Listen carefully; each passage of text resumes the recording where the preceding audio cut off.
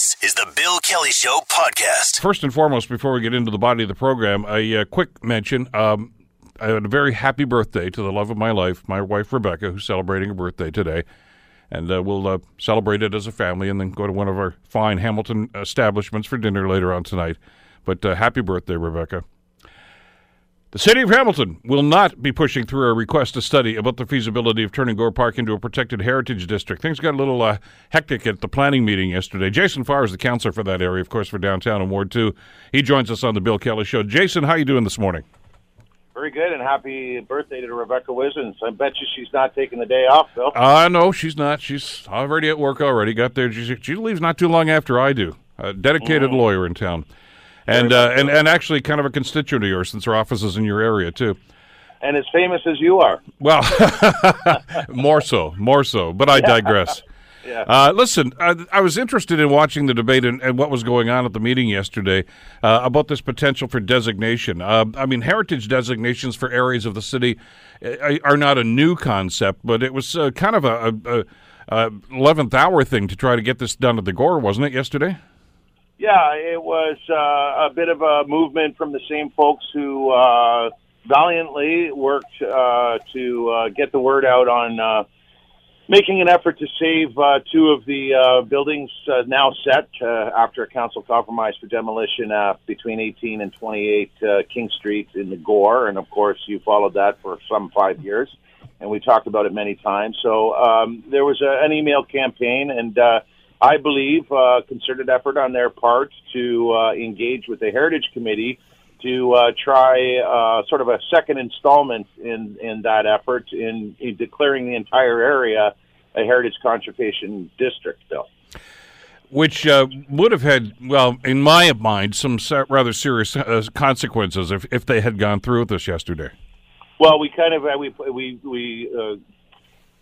wrapped up the segment in the agenda by asking staff exactly what are those consequences, and specific to a two-part motion, the one part asking staff to actually investigate past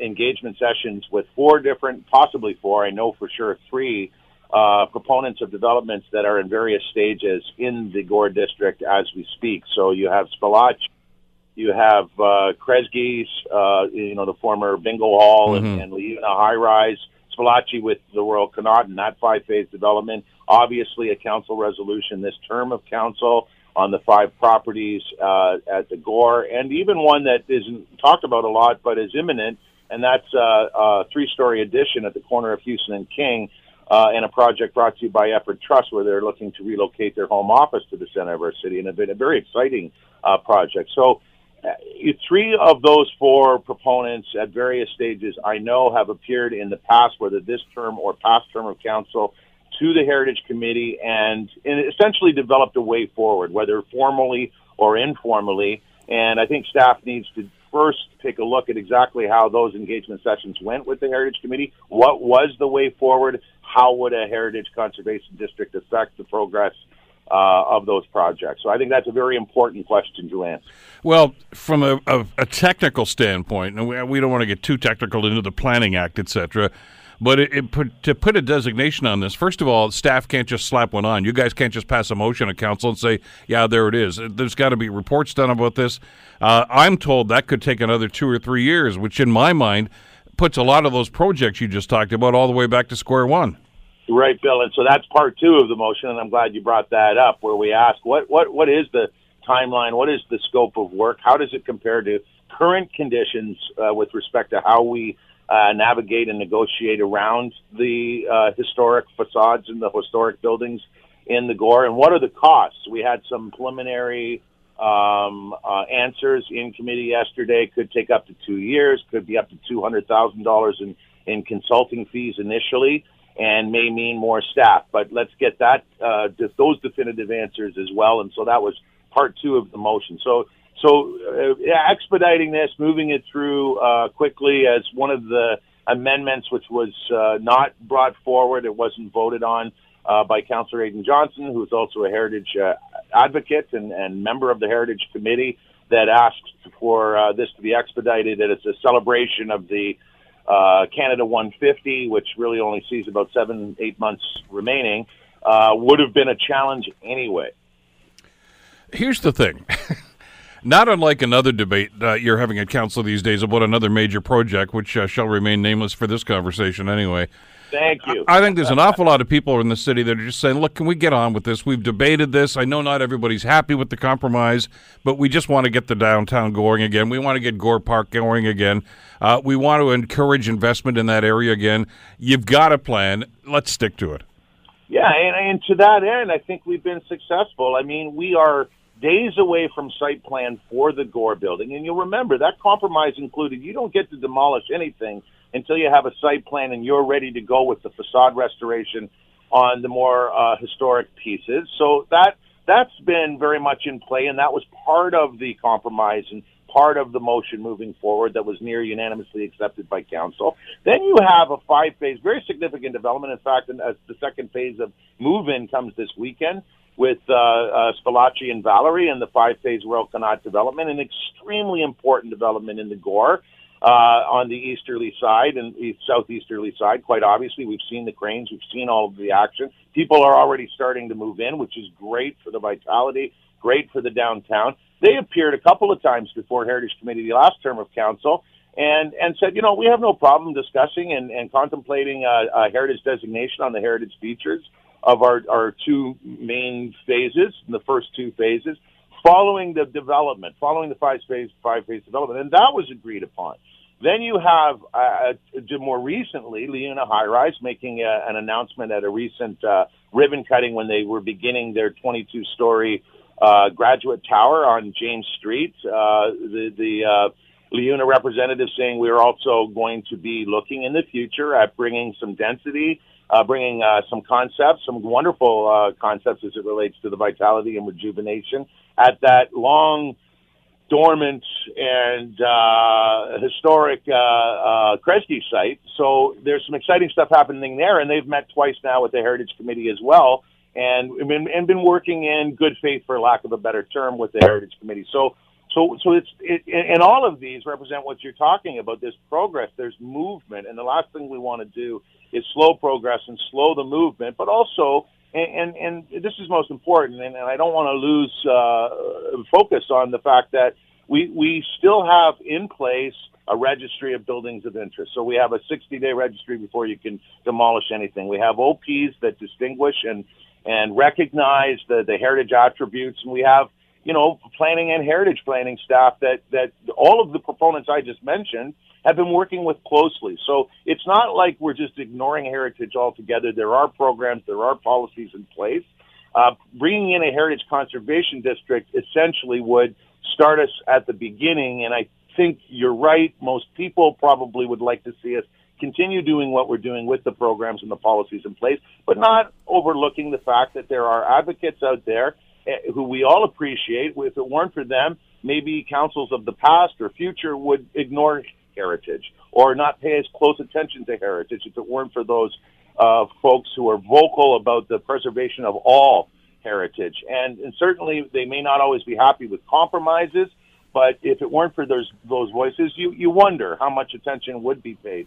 And so there's a value to that, but hopefully they also understand that we need to continue with the momentum while we can continue with the momentum, and we'll never keep our eye off the prize of the growth and the rejuvenation that's happening and trying to assist wherever we can there, while also paying attention to the heritage attributes. From a political standpoint, though, you've got to respect the process, and I'm talking about everybody on City Council. You have to respect the process and respect the fact that Council has made a decision and is moving forward on this as well. Like, you know, to go back to some of the other contentious issues in the city, there are still some people that don't think the expressway ever should have been built. Some people don't think the stadium should have been built where it is. Some people, and on. We can go with all sorts of other things like that. But it's at some point you got to move on and say, look, I didn't agree with that, but the majority on council did. That's how they did it, and you deal with this. And at some point, you just have to say, look, okay, I'm not crazy about this. I'd like to save every building. But at the same time, I know, because you've been on this program many times, talking about the number of different times that you've had to sit down with the proponents and with the staff and with heritage folks and try to find some sort of middle ground here. And I think you've done it. It may not be, like you say, the idea of a perfect compromise is when, usually nobody's happy about it because everybody's thinking, well, I didn't really get what I want. But we've got to move forward at some point. I mean, this is the whole idea of downtown revitalization. At some point, you've got to take the bull by the horns, and I think you've done that. And you don't want people that are going to try to block the process with these 11th hour things. With No. all due respect to their passion, I get that. But, Absolutely. we've already dealt with this. It's over.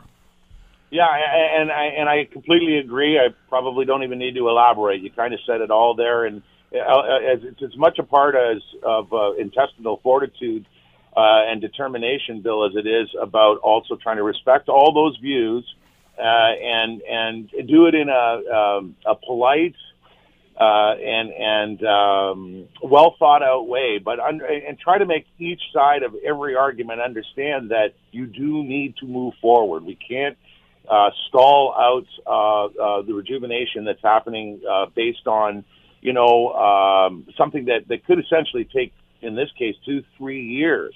And I'll tell you, Bill, each and every proponent I spoke to called my office when they heard about the resolution by the Heritage Committee, and it happened during March break. And by the Friday afternoon, I think I had recalled speaking to all four of them and suggesting, I'm on the file, but they were concerned. That's the point I'm trying to make. And so, and they were concerned to the very point you're trying to make. Hey, we've made a lot of progress here. We've worked in good faith. We've done a lot since, some at the beginning stages, some well into their second phase, for example, the Royal Connaught, some very close to site plan. And they were very, very worried about the progress being stalled. Look, you got to put this in perspective, too. And I know you know the history on this, but, going back to the late 90s when I started on city council, and even before that, we did have landowners, developers that would do stuff in the middle of the night. They got their demolition permits. They were knocking down buildings, sometimes without permission, and it was kind of ugly. We're not there anymore. And the people you've talked about, the proponents here, whether it's the Spalaccis, whether it's go down the list of the people, Leuna and everybody else, they have a track record in this community now of being respectful of heritage and trying to do what they can to preserve it in many cases. And this is why I still don't understand why people just can't seem to understand that we're all on the same side here. It's just it's variations exactly on how you want to get to where we're going to go. But I mean, there are no bad guys in this situation. Not as it relates to the Gores. That's what I mean. Yeah, so true. There are four proponents that we've mentioned on a few occasions here in this 20 minutes, and all have acted in very good faith. And when I've asked that you please go speak to this committee, or let's better understand the argument coming from these advocates on the heritage side, they've never failed over whether it's 5 years or the last few months, whether you're talking about the Gore properties, 18 to 28, or the proposal by Leuna High Rise, which is in its infancy, but still very much moving forward. 2 occasions where they've already met with the Heritage Committee. They've been very open and very transparent and understanding of all of the issues related to those on the advocacy side who would like everything to be completely restored inside and out. And in many cases, as you say, some of these proponents have done that. Leuna with Leuna Station is a perfect example, restoring the facades right now on that 22-story student tower project, as they said they would have done in the past. So they're acting in a transparent way and in good faith. Rudy Spalacci as well. He didn't tear down the Royal Connaught. He's actually gotten great value and worked a wonderful, I hope everybody can work the same kind of performa as Spalacci and Valerie as it relates to the very brisk sales and the desirable units that he's created in a restored Royal Connaught. So it's working. And in some cases, we have these compromises, but it's never failed to happen in a transparent, open way where the proponents are listening and are following through and following up. Got about a minute left here. You've asked staff to come back and give you some information on this. What's the time frame that we can actually put this thing to bed finally? I'm not certain. We didn't put a time frame on the motion. There was an appendix that I read through from our heritage planner with respect to the motion that inevitably failed from Heritage Committee to create this Gore Conservation District. There was a lot of answers and information in that report, because I believe it was asked for some month and a half ago. So they'll be able to extract some of the things we're looking for. I don't expect it'll take too long. And of course, there's also I didn't bring it up as much as some of my colleagues on I think Pearson and Collins on the planning committee yesterday. But there is a cost factor, and quite clearly, you've been covering broadly and specifically all of our many budget issues. So if there's staffing components that need to be waded through, if we were to proceed, or costs from an operational standpoint, obviously we're in a sticky place right now with the budget just wrapping up, with job losses that have been part of this budget process that haven't been part of budget process in the past. So that alone would be a tough sell, and that's why we put the costs in there as well. The timing might not be great for rushing into a heritage conservation district, whether it's Gore or anywhere else in the city at this point, and adding to the 7 conservation districts we already have at this point in time. It may be a tough sell, but I never like to predict where my councillor colleagues would go. That's wise, very wise. Downtown Councillor Jason Farr. Jay, thanks for the time. Appreciate it today. Happy birthday, Rebecca. Thank you, Bill. Thank you. You're listening to The Bill Kelly Show, weekdays from 9 to noon on AM 900 CHML. Just to set the record straight, it's not really a mountain. Okay, we call it Hamilton Mountain. It's not a mountain. It's the escarpment. But we still affectionately refer to it. And there's a problem, obviously, with the access routes up the mountain. There's a number of them here in the city, and at various times over the last little while, they've had to be closed down. They've had to be repaired. What's going on? There's a geological reason for it, and we're going to get into that in a couple of seconds. But whatever's going on there is certainly having an impact on the city's budgets over the last little while, especially in public works. Dan McKinnon, the general manager of Public Works, joins us here on the Bill Kelly Show to talk about this. Morning, Dan. How are you doing today? I'm doing well, Bill. How are you? Good. Is it my imagination, or is this a particularly rough year for all of the escarpment crossings these days? It just seems as you had the Sherman access, and where do I need to bring up the Claremont? I mean, on and on it goes. It just seems as if it seems to be happening with more frequency than it has in the past. Well, that's certainly my impression, too, and I don't know that we fully understand why there seems to be more activity in this regard, but one of the theories that I think is out there is a couple of years ago, we had 2 extraordinarily cold winters. And generally what we're talking about when we have issues with the escarpment face is just the surface of it itself, because that's where all the erosion takes place. And so it's the last few years, we're starting to see a lot more deterioration of those areas. So. Well, and 2 of the smaller ones, I guess, one of the Queen Street Hill or Rebecca Drive, depending on which end of it, I guess, you want to talk about, or even the West 5th Hill, which is a rather short one as well, that had to have some remediation done a few years ago, just before it had the World Cycling Championships. It got to the point after a while, Dan, that the erosion on the side was so bad that it just kept moving the yellow line at the edge of the road over, and it was getting pretty tight in there. I mean, I understand this is natural for this thing to be happening in a situation like this, but it is rather precarious, and it's rather costly for your department, isn't it?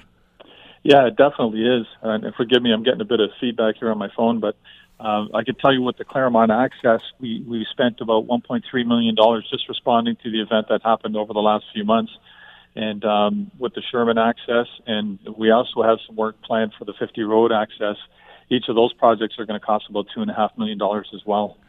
Claremont's a rather unique situation because it's the most recent one. Of course, it was constructed, as you talked to us before, back in the early 70s, I guess, is when it was finally completed. The other ones, Dan, are been around for a while, and some suggest that they're really just kind of old wagon trails that were kind of converted and paved over.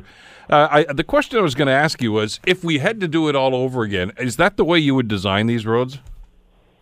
Well, I think it is, because, to avoid these types of events, you probably have to build pretty much a bridge descending the escarpment, and that would be extraordinarily expensive. So I don't think that's a real option for the city. So we do the best we can with the designs that we have along the escarpment faces now. But there's no question that many of these passages just started as probably as goat paths a long time ago, and then just kind of evolved over time. Yeah, whether it's the Jolly Cut or any of the other ones that we can talk about as crossings. And for some of the older members of our listening audience, they can probably remember the days of the old hairpin turn.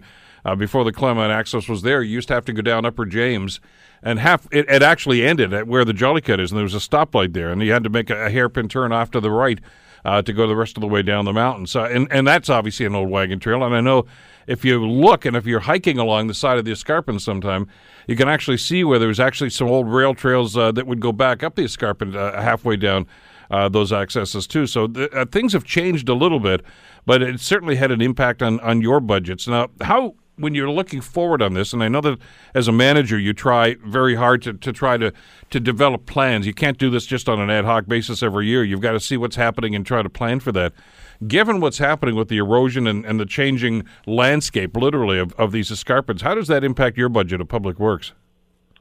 Well, you're absolutely right. We have to develop plans going forward. We do have a report coming to City Council on May the 1st to specifically focus on the Claremont access and what's going to be happening there going forward. Likely we'll have to develop a capital project that would be submitted to Council, likely for the 2019 capital program.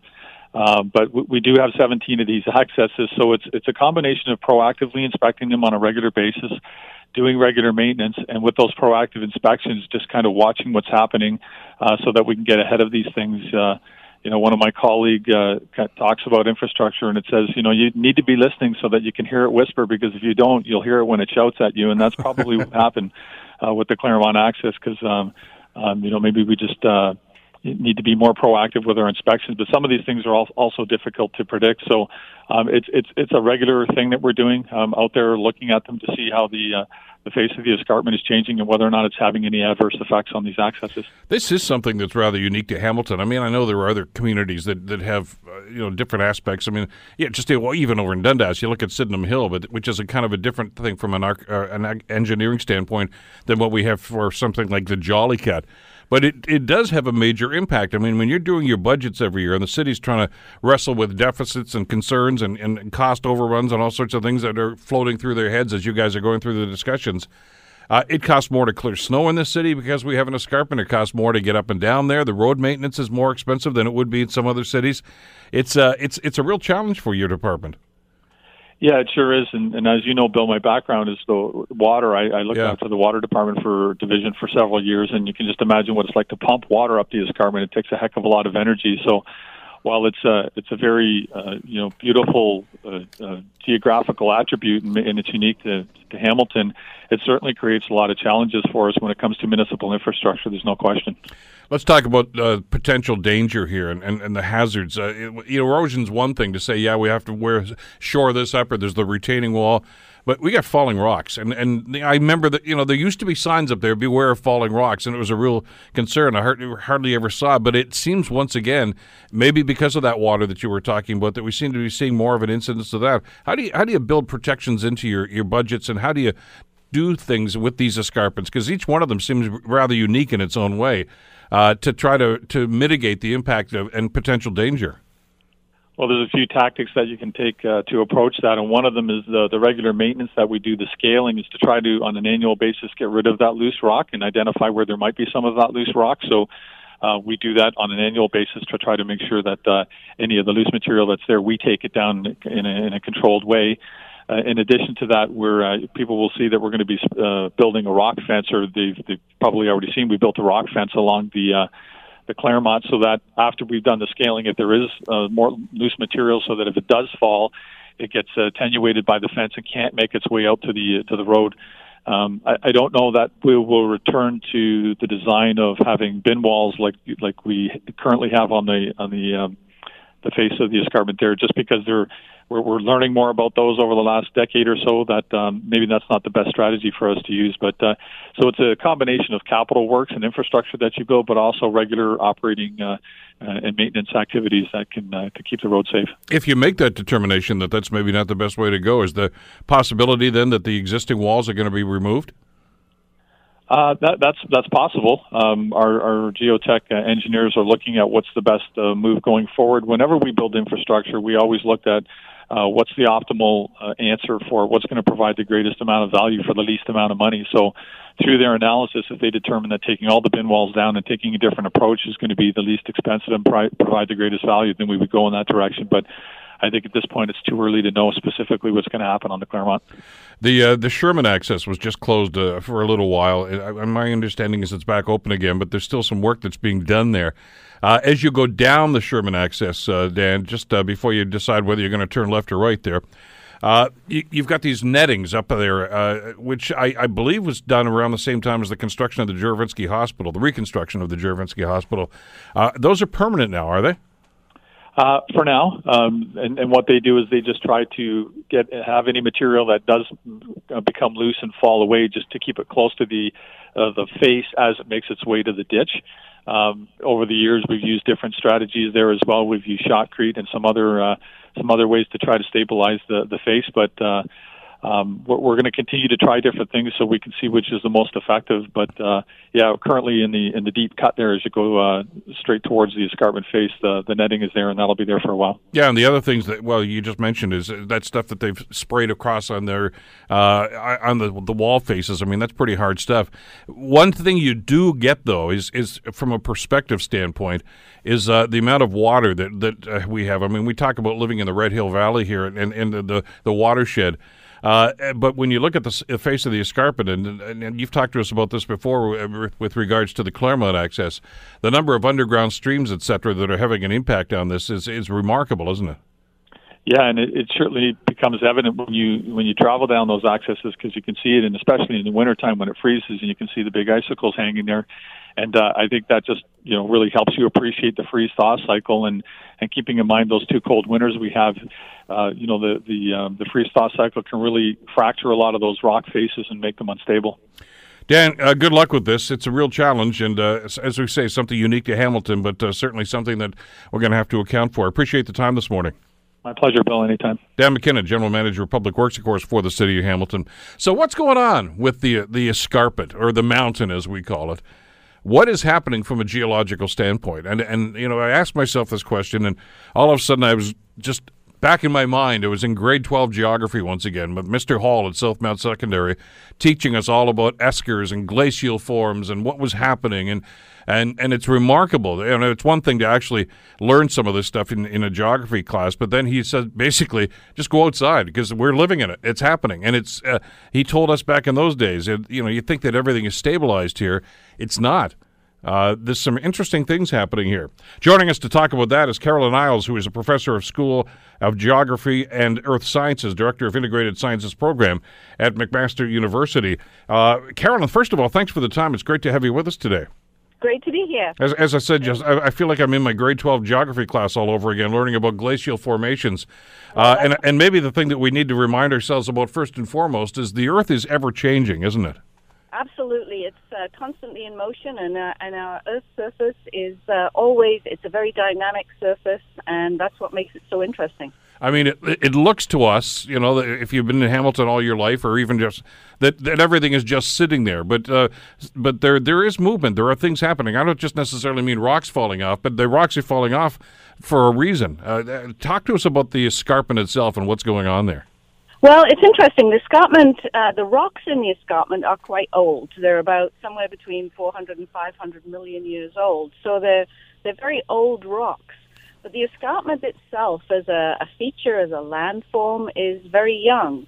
And on a geological timescale, it's extremely young, and it's still forming today as we speak. So the escarpment is it's a result really of some very hard resistant rocks, which are quite strong, and they resist erosion. They're sitting at the top of the escarpment, and they kind of protect the rocks underneath. And as the erosion is going on, it's actually, the escarpment is eroding slowly to the southwest all of the time. And as this is occurring, we get some of the underlying rocks become eroded, and they weaken the surface rocks, or what we call the cap rocks, of the uppermost part of the escarpment, and it gradually eats its way backwards. The same thing's happening at Niagara Falls, where we see the water going over the Niagara River, going over the falls. So it's gradually eating its way back into Lake Erie there too. So it's moving to the southwest. So essentially, in a couple of 100 million years, I guess, this is going to go all the way back towards London. Absolutely, yeah. It's probably come from somewhere near Kingston originally, and it's moved its way through Toronto, and it's on its way back towards London. Yes. Who knew? I mean, well, you did, obviously, but it's remarkable though to know that this is. I mean, we know that the Earth is a living, breathing planet, and that there are always changes going on. But a lot of the time when we started talking about glacial action and the impact that had and the impact it's left on the landscape here, we tended to think, yeah, that happened a long time ago, and this is what we're left with. This is happening as we're standing here. Absolutely, and there's all sorts of other things. I mean, we look at some of the features around us that are a remnant of the glaciers that were here. I mean, they only left us about 11, 12,000 years ago, and that's really recent in geologic terms. So we're still recovering in some ways from some of that glacial influence. For example, our land surface is still rising up slightly after the weight of all that ice is being unloaded. So we're still actually experiencing a little bit of uplift in the area around here in Hamilton. So there's all sorts of things going on that we don't realize really on our human life kind of span, but they will have effects on us, yes. The things that we just consider to be, well, part of the environment around here in the landscape, Dundas being in the valley, the Waterdown Escarpment, etc., that's all the result of glacial action, isn't it? Yeah, a lot of it is. In fact, most of it is a combination. Things like the Dundas Valley is a huge valley. It's a very deep valley. If we look at where the bedrock is, the rock that we see is exposed in the escarpment, we know that goes down beneath the Dundas Valley by at least 180 meters. So it's a very deep valley that's been carved out partly by glaciers, but partly by rivers as well, similar to the Niagara River that we see today. Now, every now and then, since we're talking about geological figures and the things that can happen to us here as we're watching this, every now and then we'll get an earth tremor here, and it scares the daylights out of us. I've got some friends who live in Southern California, and they look at that like a cloudy day. They have them here all the time. But you don't expect it to be here. But is that the result of this movement that you've always been talking about, this constant shifting and as you say, the Earth moving up and actually the escarpment moving back? Is that what's going on there? Well, it's interesting because we as a continent, the whole continent of North America is actually moving westward at a rate of about 2.7 centimeters a year. So we are gradually moving westward. Because this is the Atlantic Ocean is still opening, so we're still separating away from Europe, and we move by about, as I say, almost 3 centimeters per year, and that movement is causing some stresses underneath our continent, and those stresses build up over time, and they can get released to the surface as earthquakes. And one of the interesting things that we look at, actually, is the way that the North American continent is actually being constructed. And it's made of lots of smaller pieces of continent that have all been brought together by plate tectonics. And where we are in Hamilton, we're on some of the boundaries between some of these older plates. And any movement or any of those stresses that get released as we're moving slowly westward tend to get focused along those boundaries. And so as geologists, we have to be very aware of where those boundaries are, because those are the places where we might expect major earthquakes to occur in the future. It's fascinating to actually understand this and then get the dynamic. I mean, we'll hear a story about earth movement or tremors or things of this nature, and you wonder what's causing it, but there's always something that's going on. Now, if we're moving, as a North American continent, if we're moving slowly but surely to the west, what about the other continents? What about Europe and Asia? Are they moving as well? Is there something going on here on a global scheme? Yes. I mean, all of the plates, the Earth is basically divided up into a series of what we call plates, and they're constantly in motion relative to each other. So, for example, the Atlantic Ocean is still opening, and hence we're moving to the west. The Pacific Ocean is closing somewhat. And so it's getting smaller over time, and we know that we have lots of earthquakes and also volcanoes around the Pacific Ocean, and that's partly a result of the fact that the ocean is getting smaller. So all of the continents on the planet are moving somewhat, and we now have the technology with GPS and satellite imagery where we can actually measure these movements, and it's quite fascinating to see. It's really it's almost like a dance of the continents on the surface as they move in relation to each other. So when we wonder about what's happening with falling rock on the escarpment faces here in Hamilton, it's all part of a grand plan, isn't it? It surely is. And it's interesting because the escarpment, I think, and the activity on the escarpment is a reminder to us that these processes are going on, because we don't detect the movement of 3 centimeters per year to the west. We don't know about that. But we can see things happening on the escarpment that are more understandable to us because they're happening on our time scale. And so we can see pieces of rock breaking off, and that eventually that process is going to lead to, as you said before, the escarpment slowly moving back to London over time. So in a couple of 100 million years, this is going to be London's problem, not Hamilton's. Absolutely. But they have a gorgeous landform or a beautiful landscape that they can be proud of. There you go. Carolyn, thanks so much for the time. It's great having you on the show today. Thank you so much for inviting me. Take care. Carolyn Isles, a professor of School of Geography and Earth Sciences at McMaster University. You're listening to The Bill Kelly Show, weekdays from 9 to noon on AM 900 CHML. As we speak, there are meetings going on at Hamilton City Hall right now to try to deal with the poverty issue in this city. Yesterday, of course, at the Convention Center, Hamilton Mayor Fred Eisenberger kicked off his anti-poverty initiative with a day-long conference that was there. And the numbers are staggering and frightening, quite frankly. According to Hamilton Food Share, about 80% of food bank users, and that number is going up too, by the way, 80% of food bank users in the city are spending half of their household income towards rent. Just think of how sustainable that is, or unsustainable, I guess, more to the point. Deirdre Pike joins us, Senior Social Planner with the Social Planning Research Council here in Hamilton. Deirdre, thanks for the time. I probably pulled you right out of the City Council meeting, have I? That's exactly what happened. I've just run across the street from City Council where Sarah Mayo and Don Jaffrey from the SPRC were just presenting to Council, and I'm now at the Convention Center waiting to facilitate a living wage panel at 11 o'clock. So I have a few minutes to squeeze in here. Good. Well, I'm glad you've got some time with us. Let's talk a little bit about these numbers and some of the pressures this is causing. Mm-hmm. The numbers used to be, when I went away to university and then moved out on my own, my parents told me never spend more than 30% of your income on rent. And those numbers, they still, CMHC will use that number kind of as a bottom line, but there's so few people hitting the 30%. Any of you listening, figure it out for yourselves, depending on where you're at in life, whether you're able to sustain that.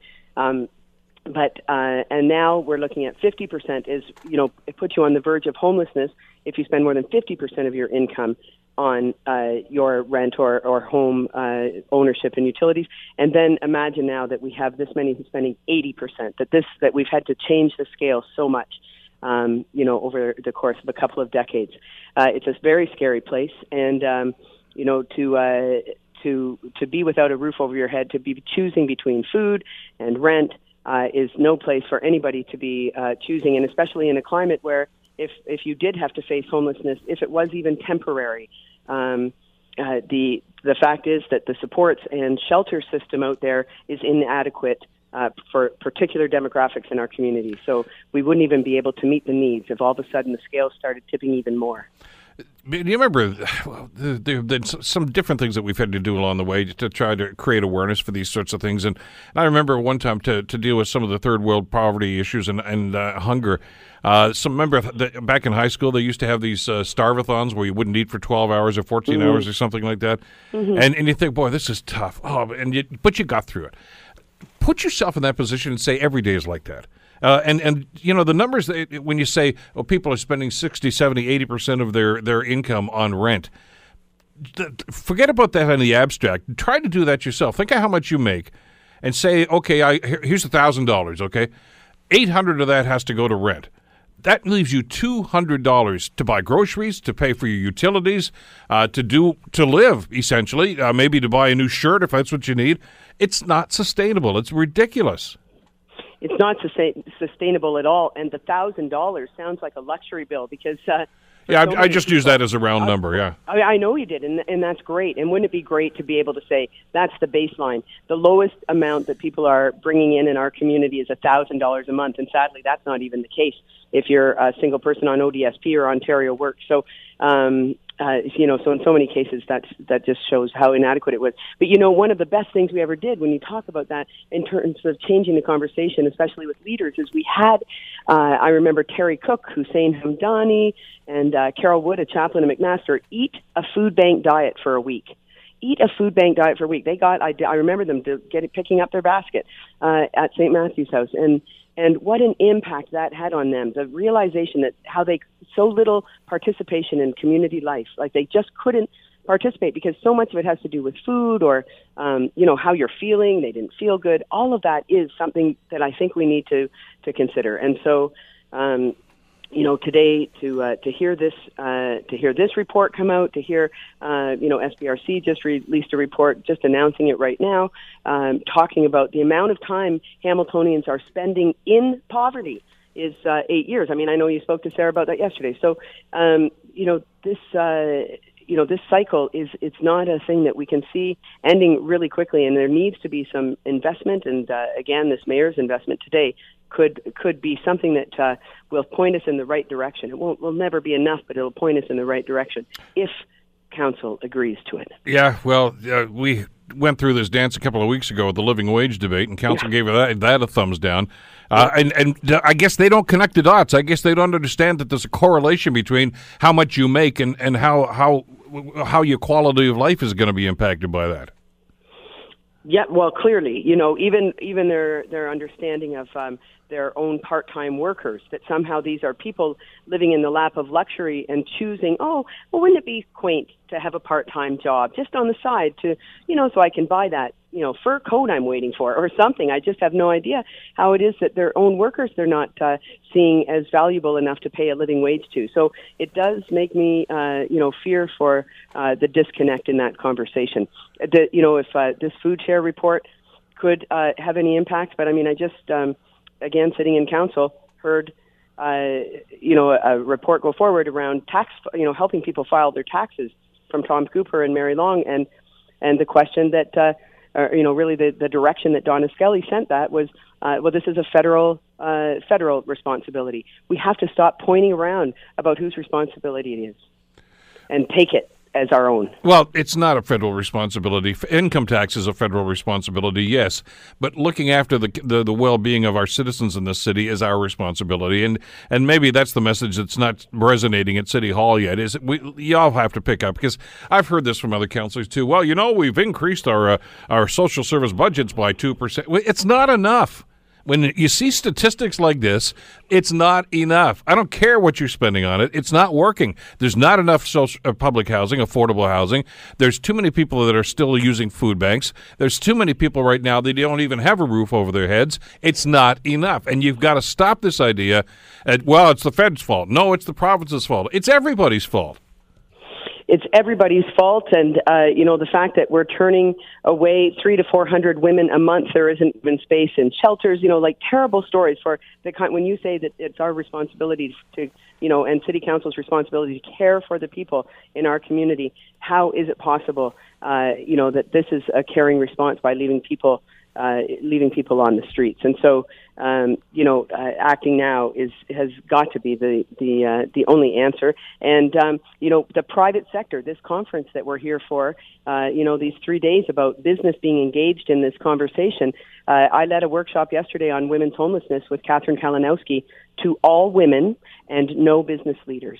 So tell me how the value went for that. I mean, it was empowering for the people who were there. It was a great workshop. But again, it was preaching to the choir. Most of the women there had the lived experience of homelessness, for Pete's sake. They don't need me standing there, who has never had that, telling them what's going on. Where are these business leaders?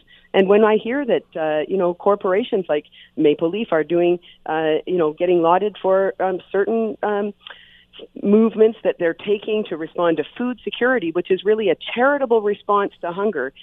Let's do something like pay a living wage so that your workers actually go home and can afford your product. That, to me, is a justice choice, not a charitable choice. And that's where we need to be. And here I am about to start another conversation in a few minutes on living wage, and I sure hope the right people are in the room for this one. Well, if you can't appeal to people through altruism, I mean, there's a business case to be made for this.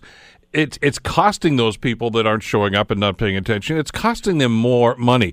It means increased policing costs, increased medical costs, backlogs in hospital emergency rooms, and on it goes. It has a negative impact on our community by not doing something. I mean, you invest $1 to try to help somebody, it's going to come back threefold, 4 times. I mean, you guys have done the stats on that, and you know those numbers. Yeah. But they don't seem to get that. There's a business case to be made for doing something here about this and lifting people up. You're right. And somehow, I don't know how what did we miss in terms of communicating that to our own city council so that they could have chosen to be leaders in this conversation, because now they don't even have the position to call on the businesses in our community to be living wage employers because they themselves turned it down. So we lack that kind of leadership here. And, we just can't. We can't stand for that. And to have this report come out, the number of people who are on the tipping point of homelessness and who is using food banks, women who continue to be, 80% of lone parent families are led by women. And those women make about $22,000 a year on average. Yes, for people who are, but I know a man and he leads his own family too by himself. Yes, there are lone parent families led by men. That's clearly about 20%. But they make $44,000 a year on average, twice as much as what lone parent families on women. So you know who those numbers are accessing the food bank, and you know who the next in line is for homelessness. Deirdre, I know you got to get to your seminar. I'll let you go. Thanks so much for this today. Do you think I'll have enough passion there? I don't know, Bill. Thanks so much. Take care. Good talking with you again. Deirdre Pike, of course, from the Social Planning and Research Council. What is the impact on this community? Well, it's certainly having an impact on food banks. Joanne Santucci is the Executive Director of Hamilton Food Share, and she joins us on the Bill Kelly Show to give us that perspective. Joanne, good to have you on the program again. How are you doing? Oh, Bill, hello. It's so nice to talk to you. Well, you've been a busy person, and I'm looking at some of the numbers here. First of all, we know food bank usage is up. We also know that, as we were just talking about with Deirdre, 80% of Hamilton's roughly 20,000 food bank users are in this boat where they're spending more than half of their monthly income. You must hear some terrible stories from some of these people. You know, the stories in our city are just heart-wrenching, and it wouldn't be as heart-wrenching if there was a way out. You know what I mean? I think today is a way, when we talk about the Poverty Investment Fund, is a beginning of that way out. But it's not going to help immediately. And I think the food banks are doing their best they can to try to mitigate some of that disparity between what they have and what they need. But it just seems to be growing. Well, you've told me years ago, your ultimate goal was to have this community, this society put you out of business so that one day you could go there and say, we don't need food banks anymore. We're good. I think my words were to make the emergency food bank network obsolete so we're no longer needed. Yeah. And that's what we're working towards. Yeah, but we seem to be backsliding. We are. And I think, there's so many anti-poverty measures going on, and I think if we can pass this one strategic plan, it's bold, it's brave, and I think it's the cornerstone of actually looking down the road the next 20 years of how can we start to eliminate poverty entirely from our community.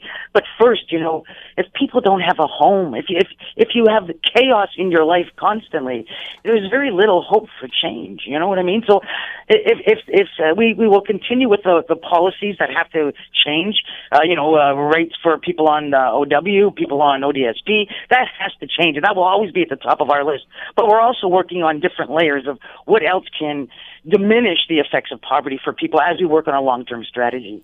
And there's got to be some coordination. And I was just saying, and we've talked about this in the past, Joanne, there's way too much finger-pointing going on. Well, that's the Fed's job. But where's the Fed coming? Yeah, you're right. Yeah, the Feds have to step up. The province has to step up. But the city has to do more as well. You can't simply sit back and say we've done enough.